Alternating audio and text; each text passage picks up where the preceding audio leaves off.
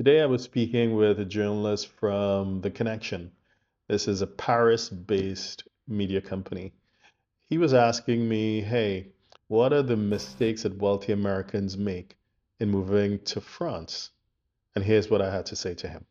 Number one, France, like the US, does tax you on your worldwide income. So if you're not careful, you may be subject to double taxation on the same income.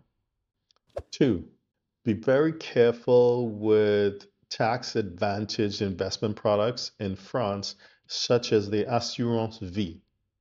They may be tax advantaged from a French point of view, but they may be punitive from a US tax perspective.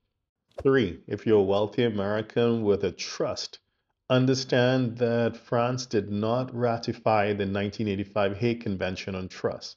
What that means is that the tax impact of that foreign trust may not be what you expect it to be from a French perspective. So you need to get advice on that.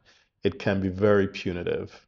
Number four, generally speaking, the marginal tax rate in France tends to be higher than the US.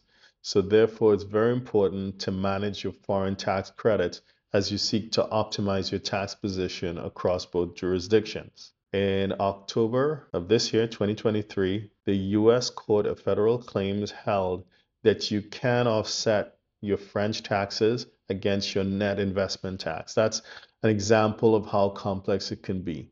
You need to get advice. My name is Darren Joseph. To find out more or for help in developing your international tax strategy, please visit our website at htj.tax.